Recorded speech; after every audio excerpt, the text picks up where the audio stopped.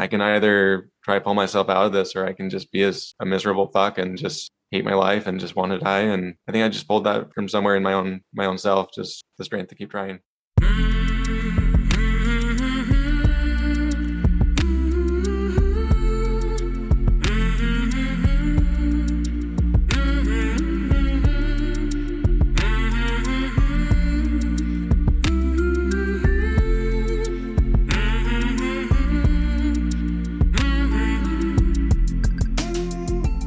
Hey there, my name is Sean, and this is Suicide Noted.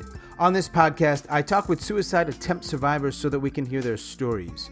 Every year around the world, millions of people try to take their own lives, and we almost never talk about it. And when we do talk about it, many of us, including me, aren't very good at it. So one of my goals with this podcast is to have more conversations, and hopefully better conversations with attempt survivors. We've been going strong since last July, and I'm going to keep trying.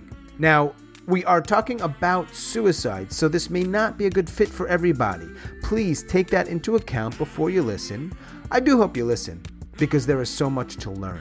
If you are a suicide attempt survivor and you'd like to share your story, I'd love to talk. Please reach out. hello@suicidenoted.com or on Facebook or Twitter @suicidenoted. As always, I want to thank all of our suicide attempt survivors who have joined me on this podcast to share their stories so openly and courageously, and from everybody around the world who has supported this podcast by listening and letting other people know about it. Whatever you've been doing to help us out, we really appreciate it. So thank you. Now, I know you've heard me say this a lot, but if you'd like to help us out even more, and you listen on Apple Podcasts, rate, review, and subscribe, or one of those, and maybe do that right now. It helps people find this podcast. And I do believe there are a lot of people that would benefit from hearing these stories from these survivors.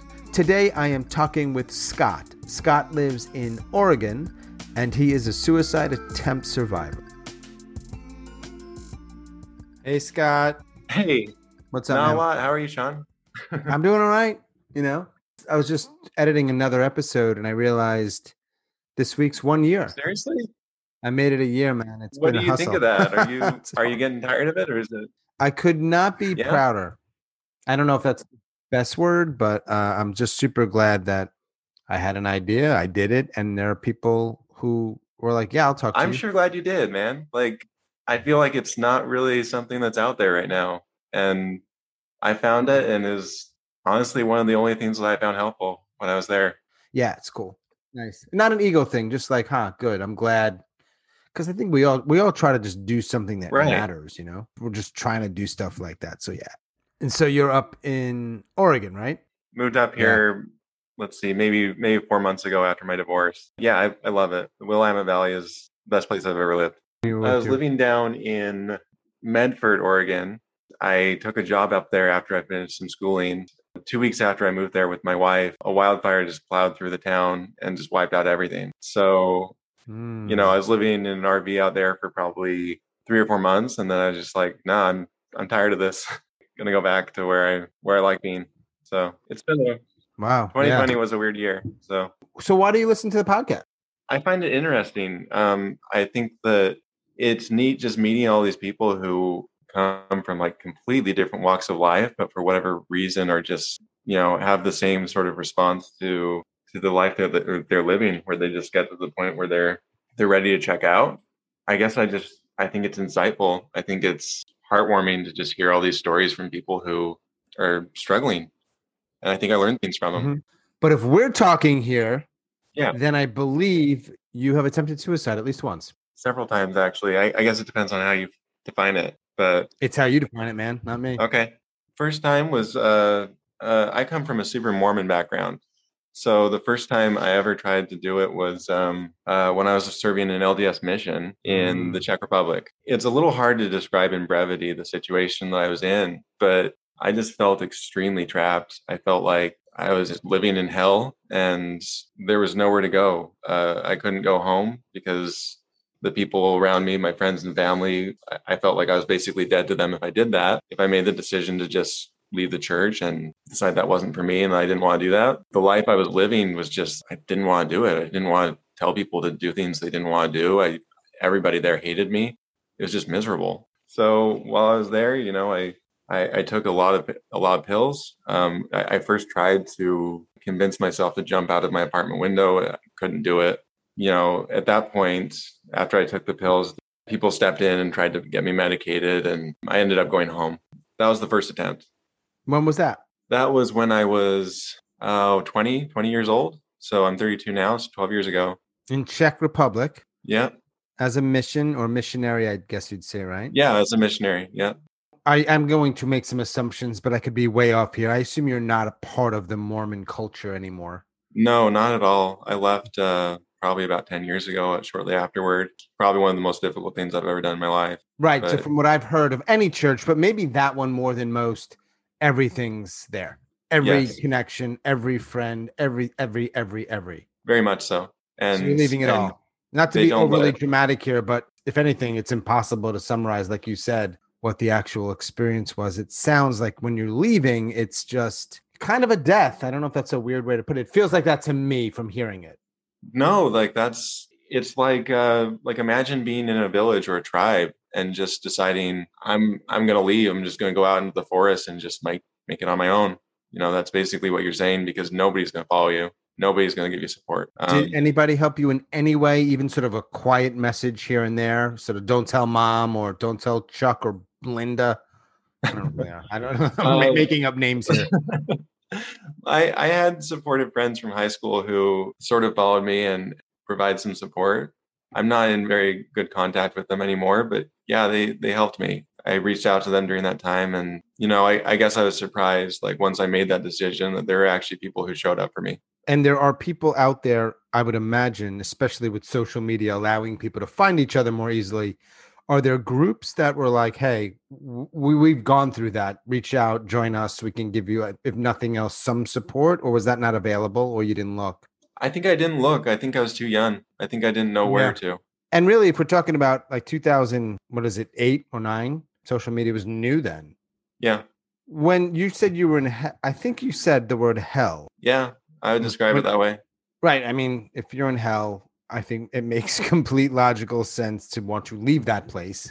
I'm always thinking about why some people try and some don't. And this is more of an open conversation. Some people would be in that situation. You can see I'm trying to find my words carefully here, and be miserable as shit beyond, but not try to end their lives. Some people will say, I'm done, I'm out.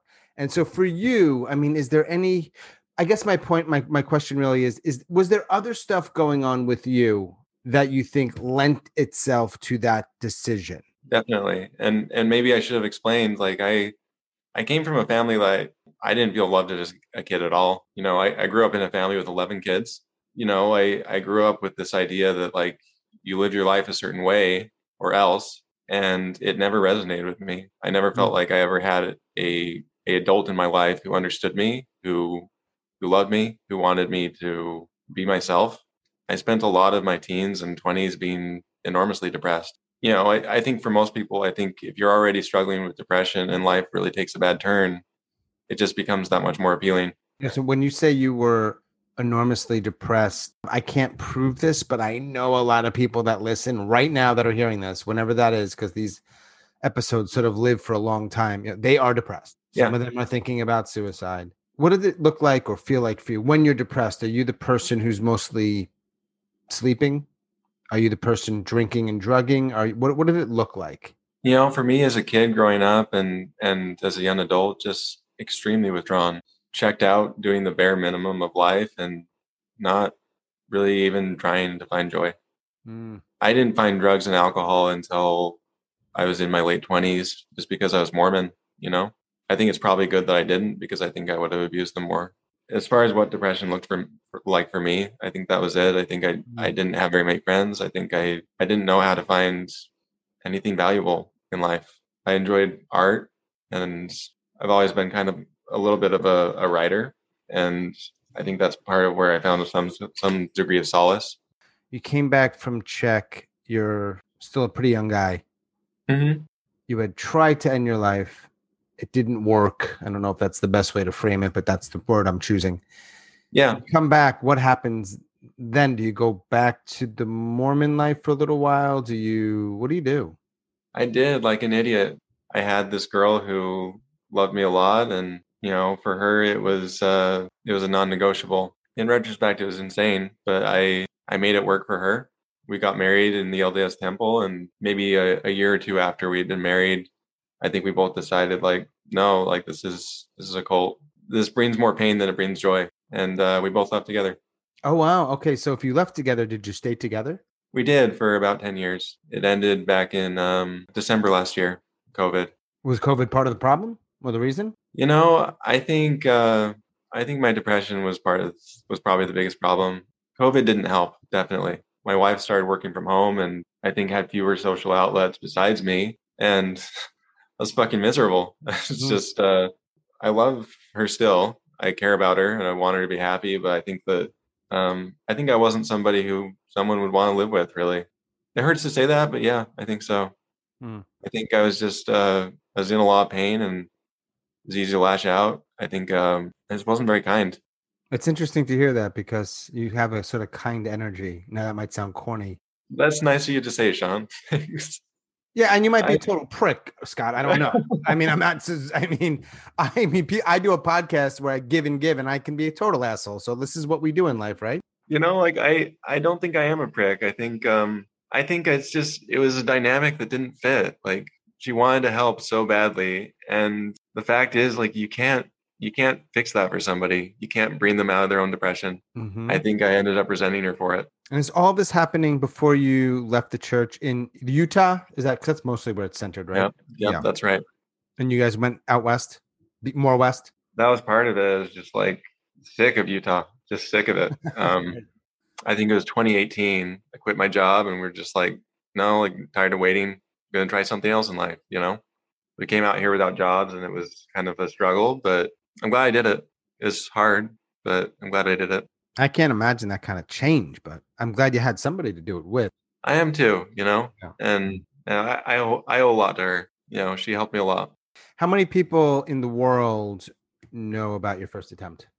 To be honest, like probably my ex-wife. She knows. Maybe a few of my close friends. I think that there are people who know that I was enormously depressed while I was out there. I think there's not as many who really realize like, yeah, like I was actually actively trying to kill myself. Right. That's not the same as being depressed. Yeah.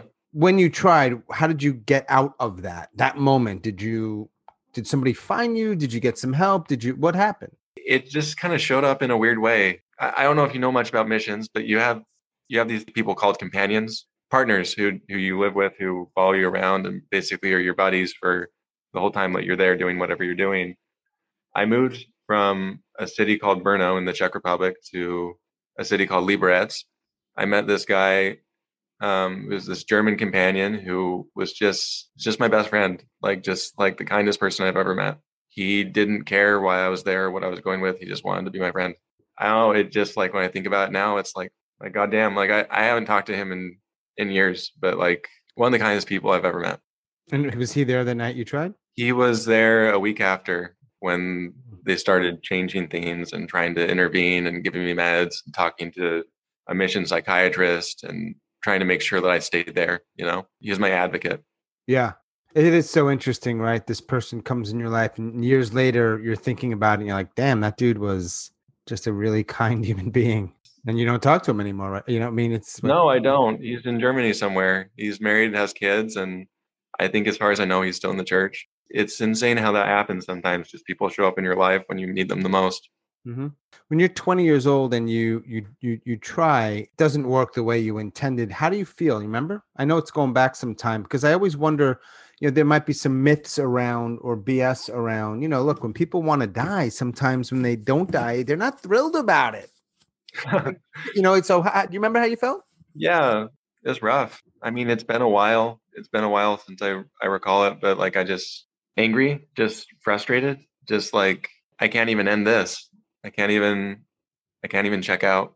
Mm-hmm. And I felt that way the same way actually this back in February when I tried again, just defeated, like a failure, I guess. Like this is such a simple thing. Like that was February of 2021.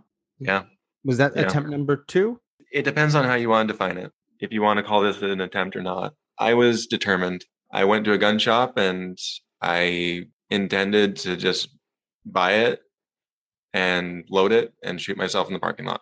The only reason I wasn't able to complete the purchase was just the address on my license wasn't current because I'd been hopping around from place to place after this wildfire. So I couldn't get it. I remember standing outside the gun shop just looking at my feet and being like, what do I do? What do I do now? I go to work? Do I try to find some other way? Like, So if not for an incorrect address, do you think you'd be dead right now? it's hard to say, you know? It's hard to say if I was looking down that gun barrel, if I had actually been able to get that far in my car just sitting there, if I had been able to have the strength to do it. Mm-hmm. I knew I wanted to. I knew I had made my mind up to do it. Let me ask you a question that I'm not supposed to ask, but I'm going to. Hmm. Do you have any? This is super broad and super difficult, I'm sure. Why? Why did you want to die? I just lost my wife. I had just lost my home. It was the worst year of my life. I had just spent 2 weeks in a behavioral health unit. I was completely alone. I didn't want to keep living. I Mm-hmm. didn't feel like there was anything that I wanted to do besides die.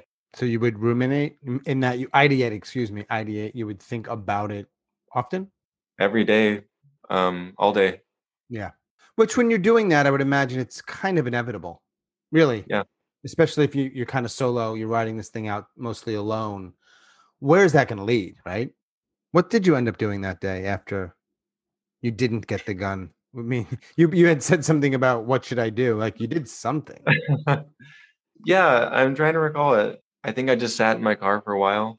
I was homeless at the time and just I looked at my phone and tried to figure out like what's next? Like what are some other options? None of them are as easy. None of them are. No. I think I went to work. What kind of work do you do now? I work in a medical laboratory. I've done a lot of COVID testing the last year, but it's all microbiology. That's the department. Again, I want to ask, just because of the sort of understandable secrecy around these things, does anybody know about that day in February? Now, other than me right now, obviously. My sister knows.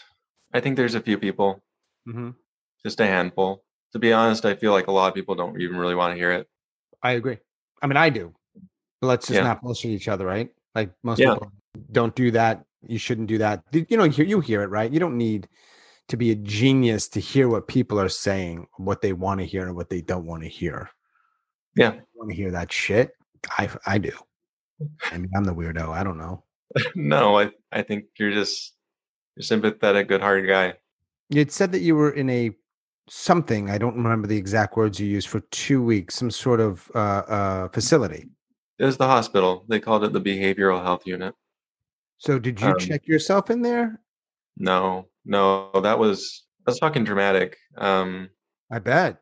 Like, how did you end up getting there? Like, yeah, what happened there? My life just started falling apart, just unraveling in January. I was trying to move because I didn't want to be in a trailer anymore. And my wife, in the process of like me getting this job and planning on moving, was just like, no, I'm not coming. I'm not coming. I'm done. I just started making plans. I was writing a letter. I hadn't finished it, but there was just a night in February where I got up. I wasn't planning on doing it that night. I was just getting plans, putting things together to move. I get up, look in the other room where my wife is texting and just laughing about something. I just thought, like, how on earth could anybody be laughing about this right now? Like, it's just, I said, fuck you. And I slammed the door of the trailer and I left. And she didn't know what was going on. So she did some digging. She found the letter that I'd been working on and called the cops. So I'm at Walmart getting some bins to pack up some shit. And I look at my phone and I have 5 calls from her. I call her, and there's a cop on the other end of the line asking me where the hell I am, basically just asking me to comply. I tried to de-escalate the situation. I couldn't. I was just like, I don't want to talk to you. There's nothing to talk about. And anyway, I told them where I was. 5 minutes later, there's 3, 4 cop cars that show up, and these cops get out of their cars. They're all pointing AR-15s at me. What? And I'm serious. Every single one of them. They tell me to get my hands in the air. Oh man, Scott, I'm listening, man. I'm getting pissed off over here, bro. I have my hands in the air. I'm like, what do you want? Like, what do you want from me? They knock the phone out of my hand. They throw me on the ground, handcuff me, and throw me in the back of a squad car. Did your wife lie about something? She told them I had a gun. All right, now it makes a little more sense. They didn't know if you were going to shoot people at Walmart. I mean, I guess I have no fucking clue. They didn't explain it to me, but I've never owned a gun, never once. So they took me to the hospital and checked me in. And Such a tricky spot because people can so abuse that, right? I'm not suggesting your wife did, but if she wanted to, she says X and then the people respond and it might be way off and then you get treated like that. it was insane. It was insane to realize like you say anything to somebody Yep. about somebody else's mental health, Yep. like you can incarcerate them against their will as long as they want. It's insane. And you can imagine all the potential ways to abuse that. Yeah. And it Yeah. was abused. Yeah. Yeah. It sounds like abuse. And so you're there for 2 weeks against your will, essentially, it sounds like. Against my will. I initially refused care for 7 days. I didn't eat. I Wow. told them, fuck off. I was Yeah. just furious. I was furious. I was like, I have no business being here. This is Right. my fucking choice. Like, Sure. who the hell are you? Right. Eventually, like, Yeah. What'd they do? oh, they just kept trying to push meds and try to give me help I didn't want to have. Eventually, on the seventh day, I just woke up and I was just feeling myself because like my body was just shrinking because I wasn't eating.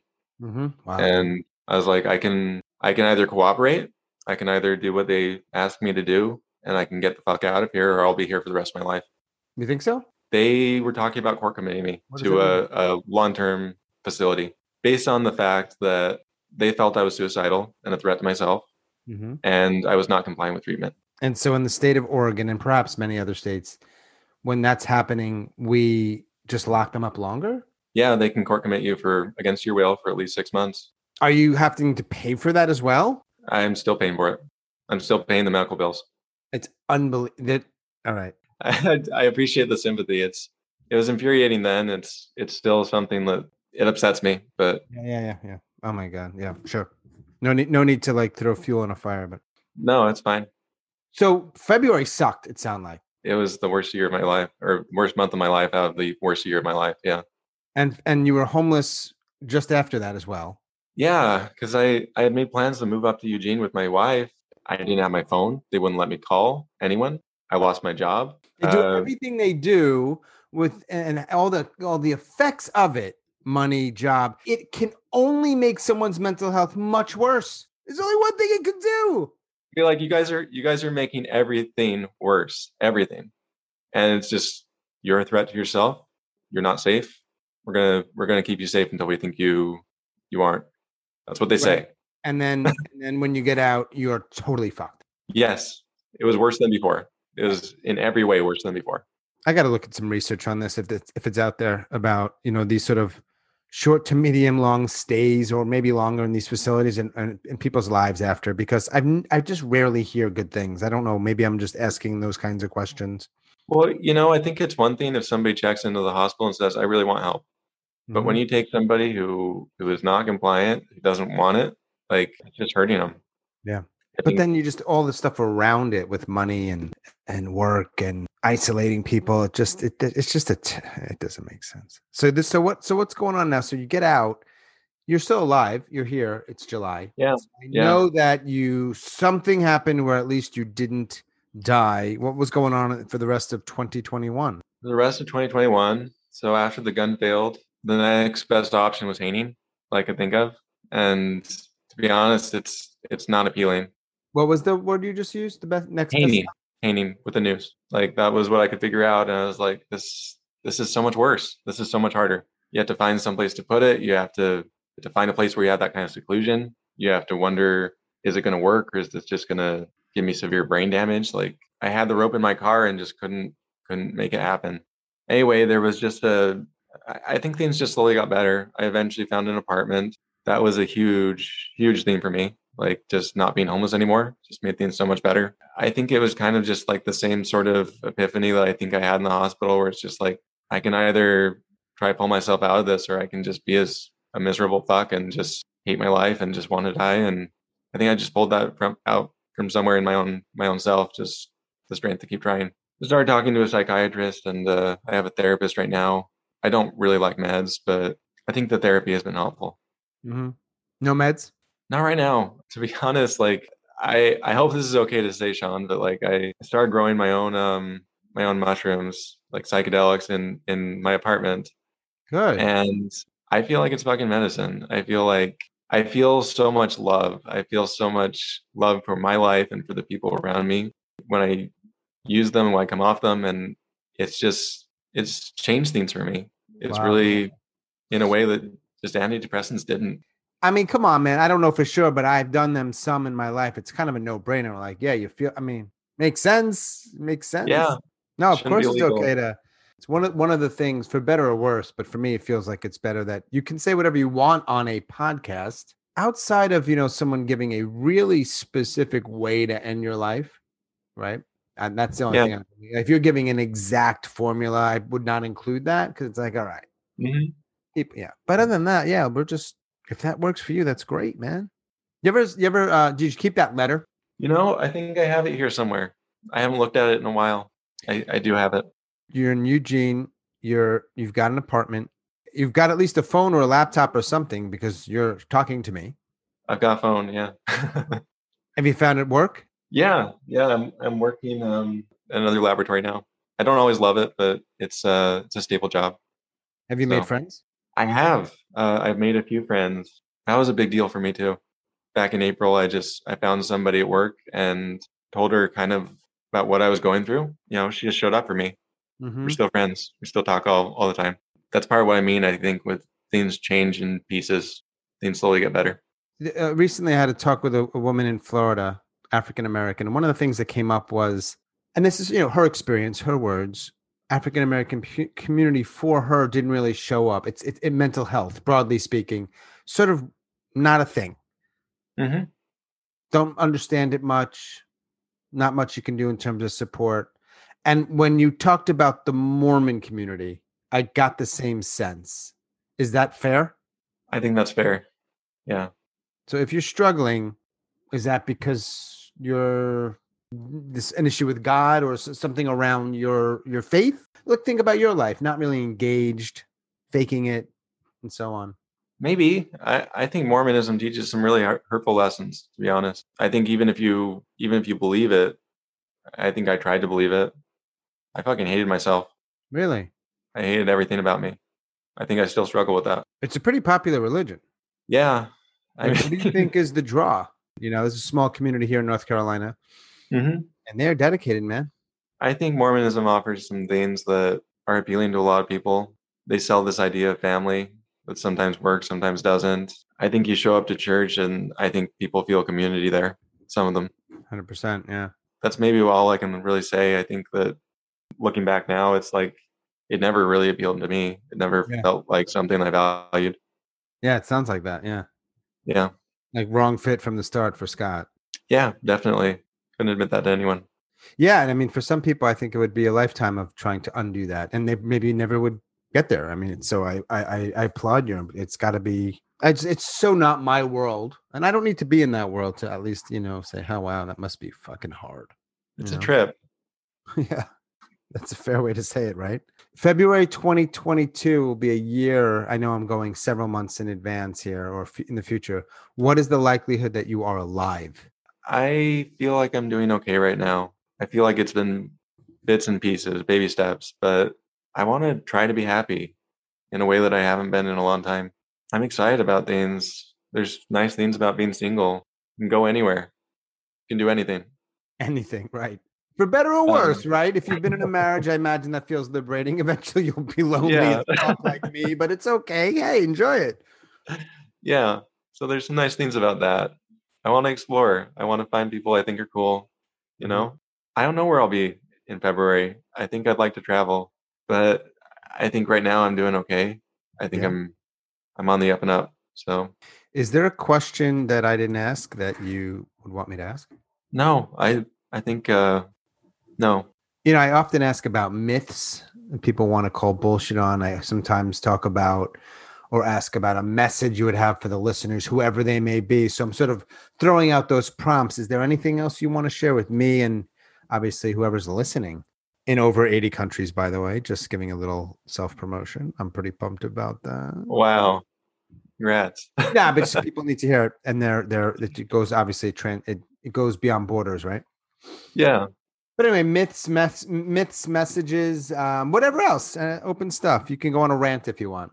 I don't think most people think, I don't feel like suicide is something that happens because somebody just suddenly feels something acute, like a heart attack, and they decide to just go off the walls and blow their brains out.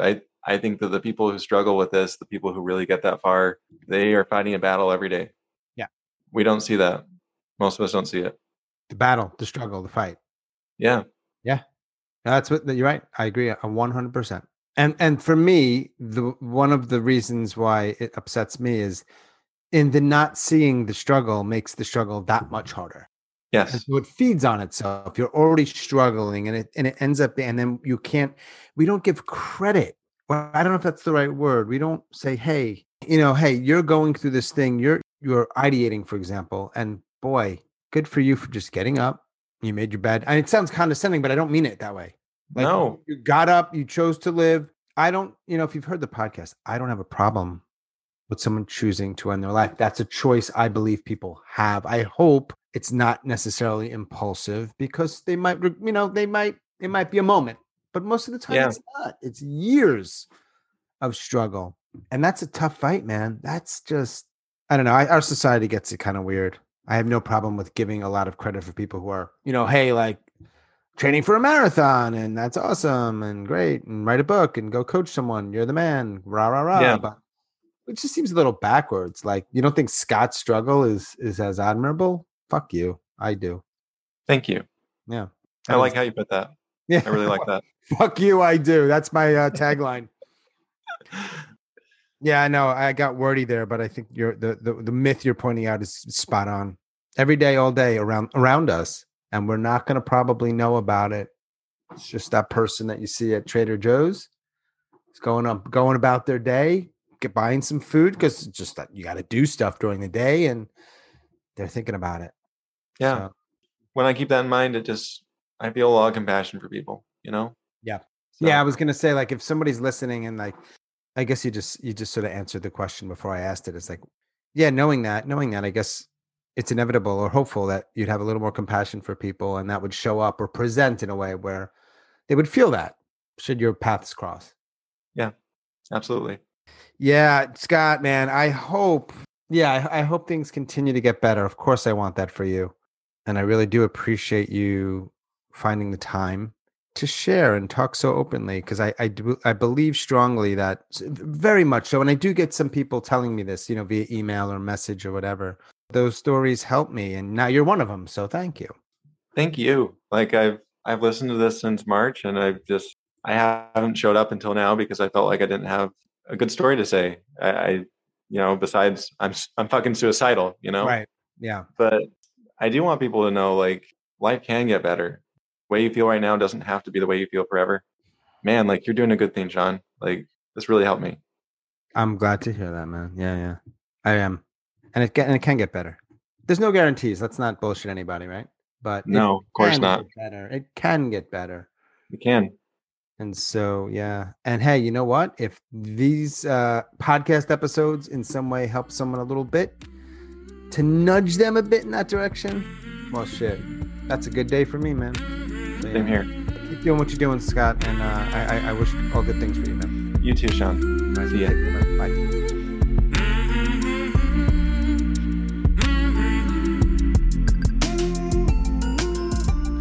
As always, thanks so much for listening and all of your support, and special thanks to Scott out in Oregon.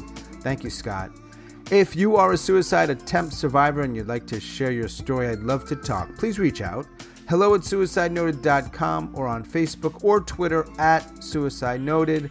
And a friendly reminder, if you listen on Apple Podcasts, please rate, review, subscribe. It really helps people find this podcast, and there are people that need to find it. Thank you for that. That is all for episode number 69. Stay strong. Do the very best you can. I'll talk to you soon.